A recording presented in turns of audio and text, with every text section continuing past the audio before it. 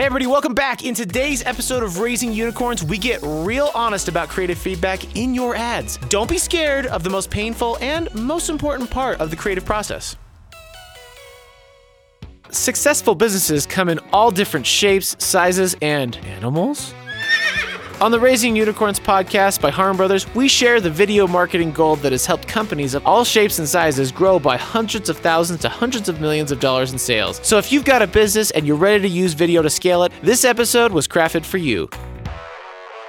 Welcome back to the podcast. I am Shane Rickard, CEO of Harmon Brothers, and I have with me today Caitlin Snow. I'm the executive creative director. Oh yeah, Caitlin's been at the company longer than I have been technically. Technically, yeah. Today we're talking about creative feedback, and that's a huge part of our process here at Harmon Brothers. From your perspective, what does it mean when we say like creative feedback that we're giving on our creative that we're working on? It's feedback from people who aren't inundated and super close to the project day to day, and they're giving feedback on how to make the ad effective. And so sometimes that feedback is structural as far as like, oh, I don't feel like the hook is like engaging enough. And sometimes it's more with the technique of like, oh, we should try this style or these cuts and stuff. We try to bring in supports, you could say, that kind of have the 10,000 foot view or don't know the product as well, so they can give you feedback. And ideally in the target, demographic and stuff. But we call it our brain trust. Anytime I'm assigned a project, I make sure to ask a few people to be on my brain trust, and at different times I check in with them and show them my script or my shot list or cut so that we can see what we're missing. Yeah, and I feel like this is one of those things, like the process we have here at Harmon Brothers, and just in general, like I've honed this brain trust process over the years. We have a partnership with a sister company and a show called Tuttle Twins. It's a pretty crucial piece of that show as a creative. We're giving feedback on that show, as well as every single one of our ads passes through this creative feedback process or this brain trust. And it's, I'd say, probably one of the biggest pieces of secret sauce that we have. Like it's one of our biggest secret sauce ingredients. The foundation of the secret sauce.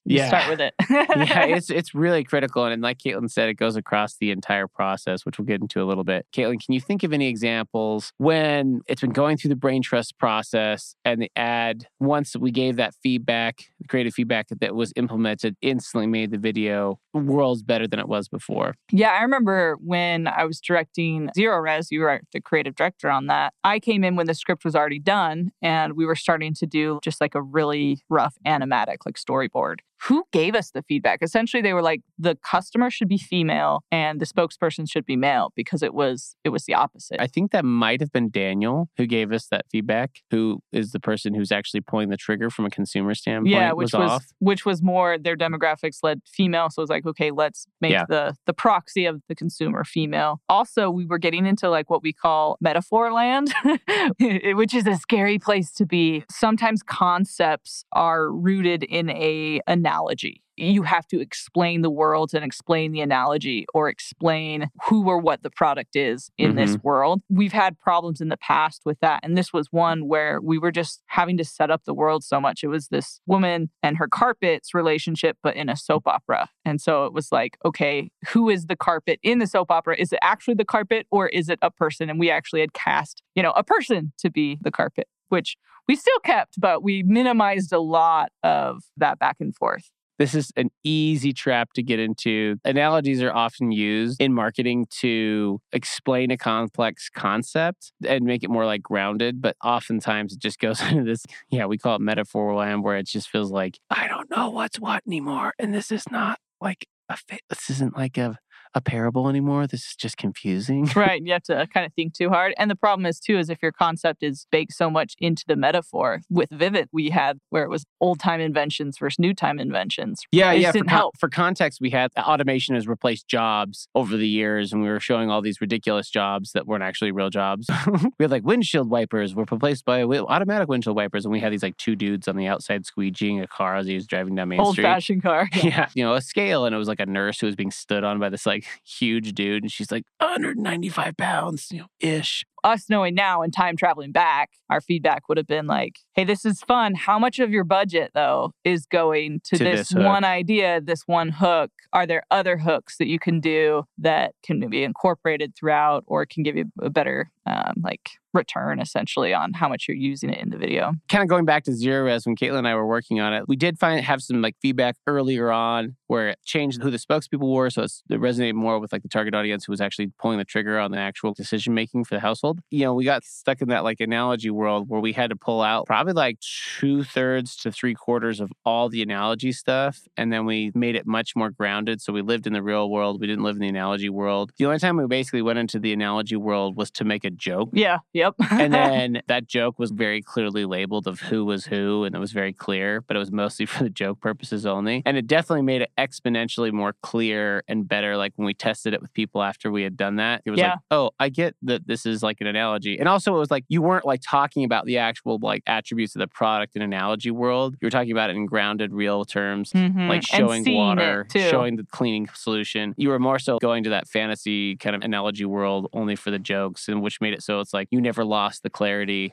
in that world because you're only doing the explaining when it was actually the physical things you were really talking about, like carpets and cleaner and all that jazz. And luckily we caught that early enough. You know, we had the relationship with the people giving us feedback to say, guys, I don't get it, or guys, this is confusing. Oh, yeah. You know, guys, we need to clean this up. There is a certain person that works at Harm Brothers who shall remain unnamed. He is particularly known for giving very brutally honest feedback. Caitlin probably knows exactly what I'm talking about. He called me when he saw the first cut of the video and just absolutely decimated me, ripped me a new one, said it was the worst ad we'd ever made. It was just a piece of turd. It looked terrible. It felt terrible. The rhythm was off. It was confusing. It was stuck in analogy land. I literally had to pull, it's a funny story because I was driving from my mother-in-law's house to go home, and he like gave me a call and I picked it up and he just went off and I like started having a panic attack on the road. I literally had to pull over to process it. I was like, I'm going to get in a freaking accident because I just freaked out. As brutal as his feedback was, because we're going to get to it in a bit, there is a right and a wrong way to give feedback. I would qualify that as a wrong way. Like, he's like, you're a hack. Shane, are you operating heavy machinery? That's the first question you ask before giving feedback. Yeah. Are you driving a car at 80 miles an hour on the freeway? Okay, I need you to sit down for this, but like with the car stopped. Yeah. That was definitely a bad way to give it. But there is a right and a wrong way. But even with it being like really blunt, which this individual is, even through all the like really mean parts of that, there was like a truth. We were lost in analogy land. There was definitely some like messaging issues that were really rough. And luckily, because we fixed that, like Zero Res for 3 or 4 years after that, all the different franchises were running that ad consistently with being able to generate leads for their service, which was really cool because that one took like a tremendous amount of lift, ended up doing additional ads for them that performed really, really well as part of our campaign for them. So it just goes to show when you get really rough feedback, it even can be really late, like it was for myself and Caitlin when it's in the edit. The cake has basically already been baked with production. Going above and beyond to try and fix those problems that are in there really do pay dividends because, again, it goes back to one of those things we say all the time. The confused customer never buys. Right. And if your brain trusts to give you feedback that this is confusing and they're getting lost, it's a very good chance that every other viewer who's watching this who's is not like, getting paid to give you feedback. Yeah, it's going to be like, screw this ad. I'm out of here. Boop. You know, they're down to the next thing that makes more sense than that to buy. Well, and there's also been golden fun times where we've done a pass in the edit and we're sending it to people, or as it gets even more finesse down the line where someone will be like, this would be a great hook. And you didn't even think about it, you know? And then you're like, oh, you're right. We could utilize this content just because they're seeing it fresh, you know? Yeah, exactly. Which is always nice because you're like, oh, thank goodness we don't have to shoot something new because we don't have any budget and time left to do that. Oh, yeah, that's like super easy to just cut right here and like maybe splice this in here a little bit. Bam, you got a fresh one for sure. Fresh hook. There's actually kind of a running joke at the office that my comments seem super brutal and blunt if you don't know me. But I always tell people, I just don't want to spend the time making flowery language like, I think it might be best if you tried to do a this right here, you know? Because I'm like, we got to just be fast, you know? I'm busy, you're busy. And it's like, to be fair to Caitlin, once people do know Caitlin like on a long-term basis and they've worked with her one-on-one, not via notes, via Frame.io or something like that, they don't feel that way. But at first they're like, damn. Well, I'll say if I hate something and then I'll say why. I think I had very strong feedback with you, or what was it where I said like, I don't like this thing, like very, very strongly. I don't even think you said I don't like this thing. I think I hate this, I think is what you said. You know what? Actually, here's one example. One was the Lumi feet one. And I think it was how the man and woman's relationship was, where the dude was just like placing his feet on her, like, rub my feet. And he was like being like a tool. He's And like, I just- I'm a misogynist. And I was just Rub like, my feet, but it like woman. wasn't like an overboard enough to be funny. You know what I mean? It was- Like it wasn't like an anchor man. Okay, he's joking. It was like I don't have a like good vibe with this guy. It's like But I just remember commenting, be like, I don't like this. I don't like this. But it was subtle enough that it felt like too close to real misogyny and not over the top enough to be a bit. And so it just Yeah. lived in that terrible place where it's like, ew, that kind of feels gross. Like But- just misogynistic. I do remember they like changed the pacing and added some lines, and with like some editing, they were able to make it like feel a lot better. So I mean, I could just say I hate this, but that's not very good feedback. Like Yeah. I had to explain like he's turning me off of watching this video. Yeah. Like, you know, and like It's here's distracting. and it's, here's it's why. pulling you away from Yeah. this. Yeah. and so they were able to kind of come up with fixes for that. Yeah, to give credit to Caitlin, like she's always giving blunt feedback, but it's also with like motivated for here's I think what the problem is. So they can feel like, oh yeah, I can see why you would say that. Now we can come up with creative solutions to fix it. I think like creativity has to have like a good productive feedback and brain trust. You have to have some level of like vulnerability. Every time you send it out, you're just like, I know I'm gonna get the crap beat out of me. You know what I mean? Like you just have to have that attitude, or else like it's just gonna be devastating when you get it back. Because there's nothing worse than getting a brain trust feedback cut back on Frame. If you guys don't know, for context listeners, like we use a program called Frame.io. It's a video service where you can upload and you can watch it and you can type in comments and be attached to time code and you can make annotations Like on imagine there. watching YouTube and pausing 3 seconds into the video and then making a comment and it's tagged to that time. Yeah. And then we share it across with the team. And there's nothing worse than logging into a Frame link that you sent out for Brain Trust video. It's like, you have 179 comments on this cut. And you're like, oh my gosh. Because that happens a lot. But I think you have to be vulnerable and a little bit open to like, you have blind spots that you don't see. And that these people are coming in with fresh eyes to help you kind of recognize your blind spots and fix them before they ever go out into the open for the client. And so they can help you shore those up, which is like kind of the attitude we have here is like, this is to help you get this to be a lot better than it is. Yeah, it's not for just praise, pat on the back, or else it wouldn't go anywhere. So that's not what anyone expects when they send out a Brain Trust link, you know? It's funny because when you look at those 179 comments, it is so relieving when you're like, oh, thank goodness, a third of them are, I like this joke. This works super well for me, or this punched hard. You're like, oh my. Yeah. Well, and that's also really helpful in giving feedback is what would you hate to see lost? And a lot of times, some of the comments are just ha. And that means when I go through my feedback and I see there's a joke and 5 people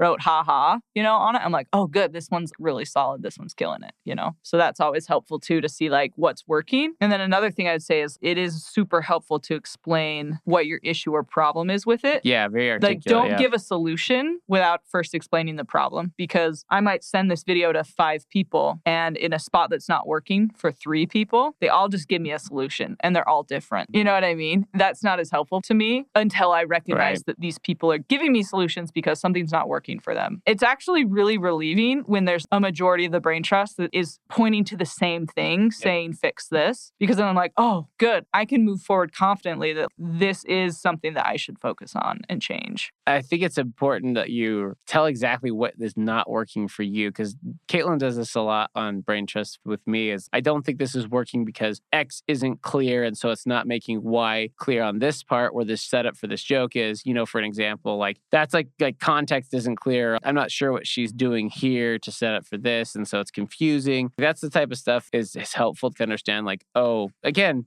because you're coming in and having the curse of knowledge and having those things be like, this was unclear to me because of X. And it's like, oh, okay, so how can we creatively fix that? Can we add a graphic? Can we add a call out? Can we add a freeze frame where we call out this like particular feature or a particular part of the frame or whatever? You show that to another audience, they might not have that same issue, but making sure that that problem is really clear of why it's not working for you. In our opinion, it's optional to give a solution, but like more important of the two is for sure pointing out why it's not working for you. Is it unclear? And even down to the jokes too. What's the mechanic of the joke? Like, is the mechanic of the joke that it's like, is the irony not falling for you? Or does it seem too mean-spirited? What is it about the joke that's not Instead working? Of just, this isn't working, it could be, we need a drier take. Do you have one? And if not, maybe a longer beat before the character says it will help, Feedback I give often to people, I think this joke outstays its welcome. This is my personal opinion, but I feel like this is often does work in the edits is that we film like a long joke where there's lots of the improv lines, or the joke tries to continue to go, but in an ad, people's attention span is like,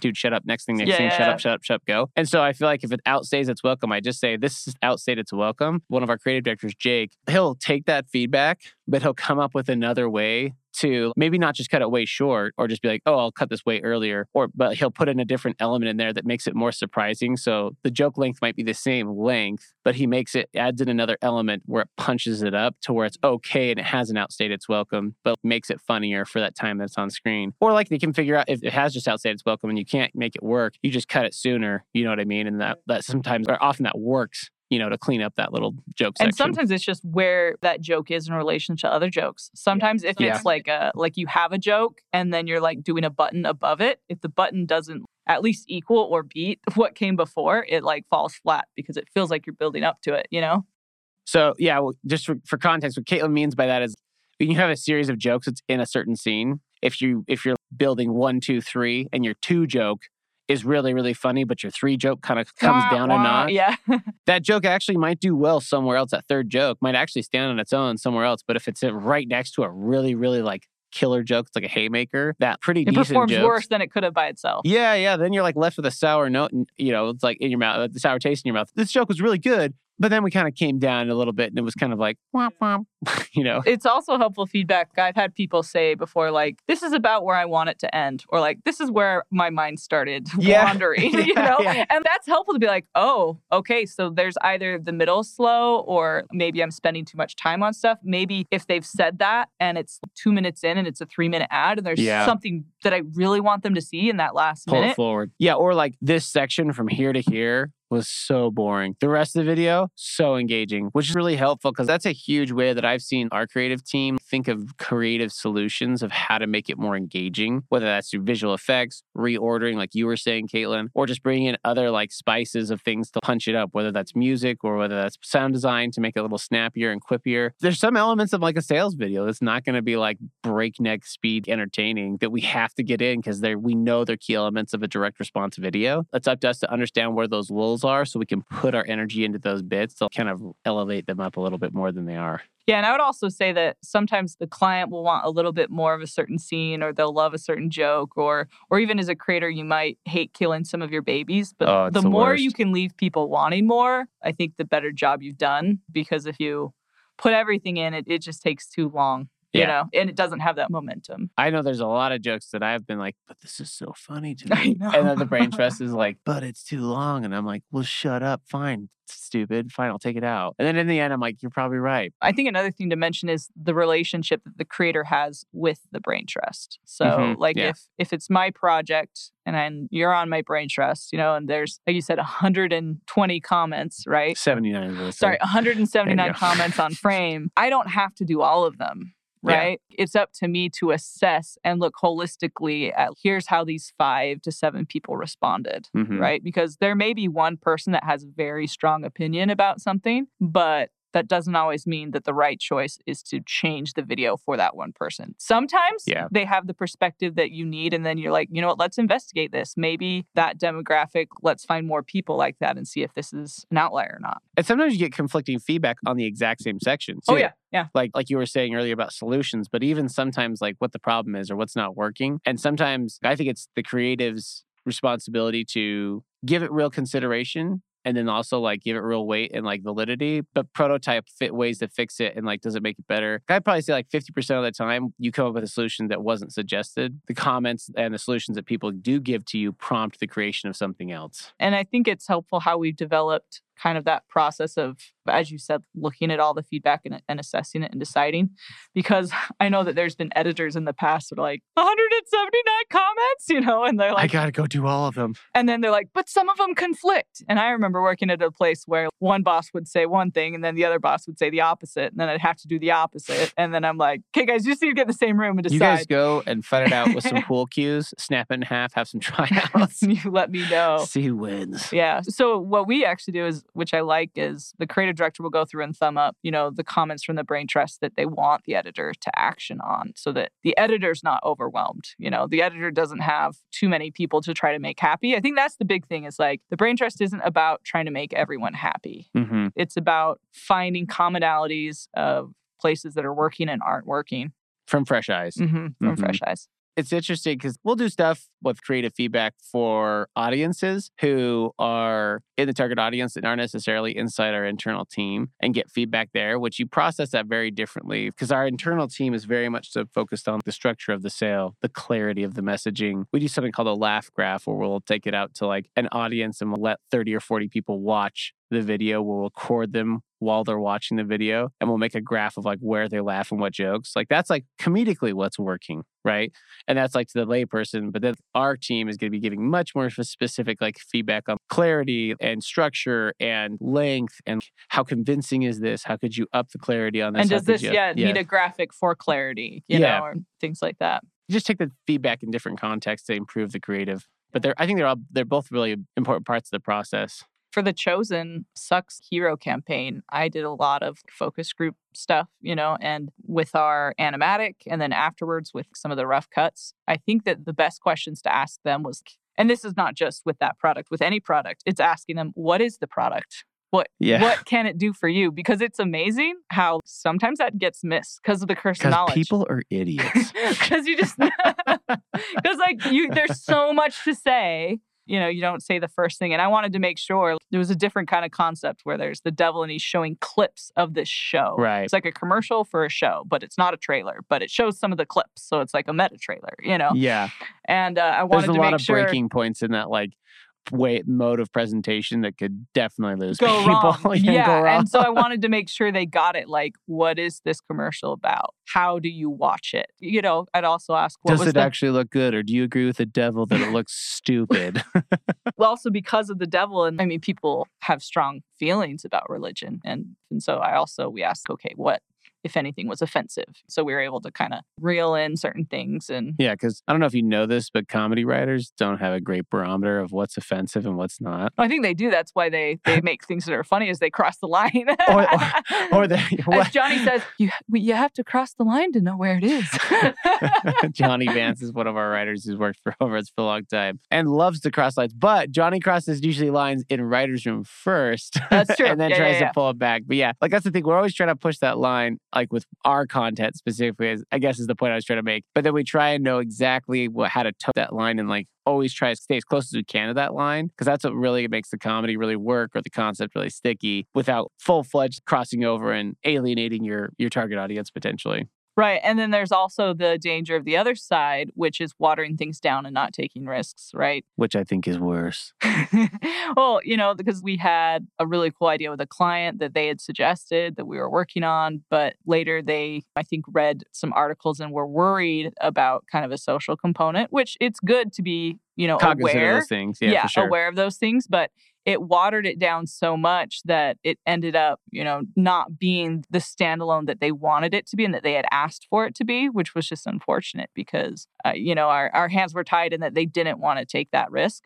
Yeah. And so, And then it became milk toast. So here's your lukewarm milk toast. I know what she's talking about. She's withholding the client's name on purpose, but it was awesome. Like the original concept and script, because I gotta read it. And it would have been really fun to film. It would have been like way different than anything I've seen for that product category. But yeah, they latched really hard on, I don't want to say woke issue, but it was, a social issue that was just scared the crap out of them. And they're like, well, what if it just became like a Charmin commercial? Actually, Charmin's probably way too adventurous because there's a pooping bear in that one. That's like right up our alley. What if we could just make it like a Tide commercial? I'm like, yeah, okay.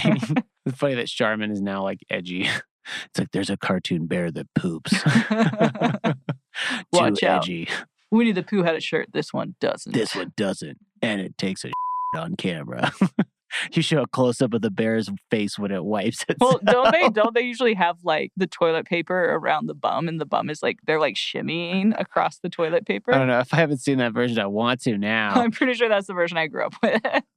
I just know they have those ones where like the bear's like wiping its butt. It's like after it's done, like its business stands up, and then it does a close up on its face where it's like, like this like little face, like while it's supposed to be wiping its butt. And I'm like, it's not even like it's not graphic, but it's just so upsetting. Like why am I watching? They're a just bear's, trying like, to show the benefits of the product, Shane. You're just going to giggle yourself to death after using that wipe. I know, but it's just like.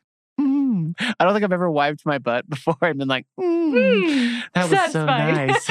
I'm going to give this little smirk and a little like swirly line coming off in an animated way.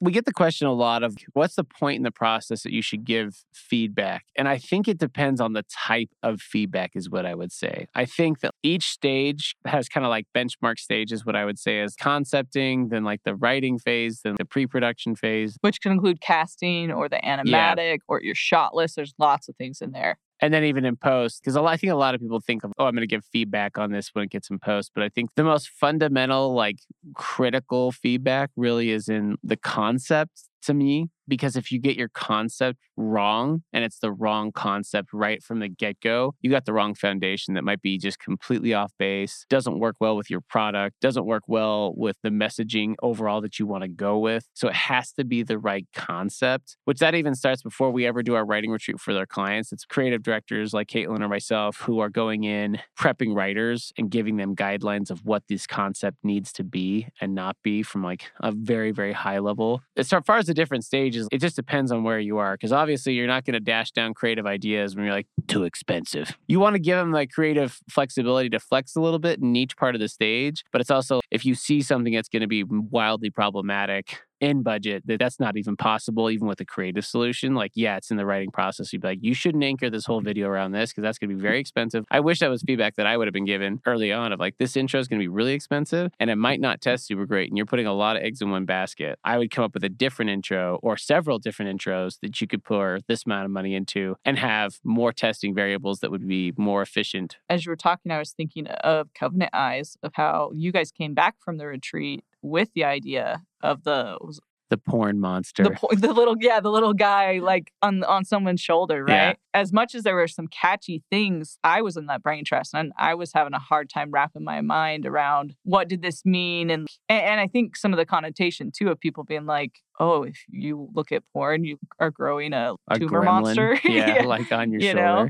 And I know that was a hard one that you guys had to pivot a lot, but I think it landed in a great place where you have superpowers, but you have weaknesses. You have a support group to help you with your weaknesses, right? Or maybe weakness is the wrong way to put it, but just something that they wanted to eliminate from their life. Yeah. For context, the script Caitlin's talking about, we came out of a writing retreat where we had this, it was like a shoulder gremlin kind of a thing. It was supposed to be kind of a parasite that was on his shoulder, like kind of biting on him, like kind of saying things in his head that the person didn't want to like think a certain way about women or objectify women. And the intent from like the writer was to like personify it in a way where it was separate from the individual. Like it was an outside influence, which I think was the right intent because we didn't want people who struggled with pornography or like objectification of women feel shamed. What we found out through brain trust feedback very quickly after the retreat was that even though it was external to them, it made them feel like they were gross and that they were like, they as an individual, like had this growth on them that was still associated closely with them, that it made the person feel shamed. Like Caitlin said, we pivoted to, it was more of like a Superman kryptonite type of a idea that like certain things that drain us in our life, that pull us down, that we want to eliminate. Doesn't he call it pornonite? Yeah, he calls it pornonite. Yeah. We looked at it as more like a storytelling device, more like a disembodied adversary, like Sauron is in like the Lord of the Rings. Like even though he's not like a person, but like his presence is there and like we want to avoid him and get away from him. And like kind of separated enough to where the person doesn't feel like we're shaming the individual with the thing that they're struggling with. So like imagine if you're like, I got the sign off from the client, you didn't do a brain trust, you like moved in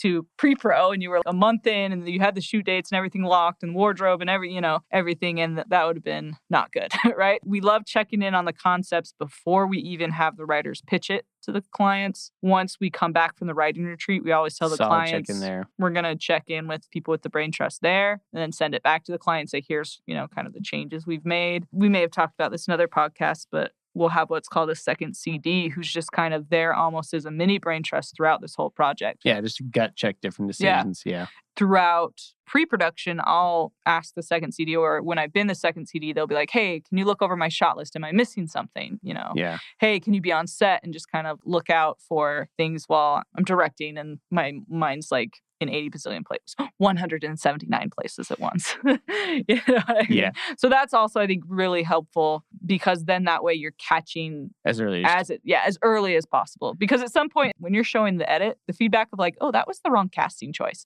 like, isn't really going to be helpful.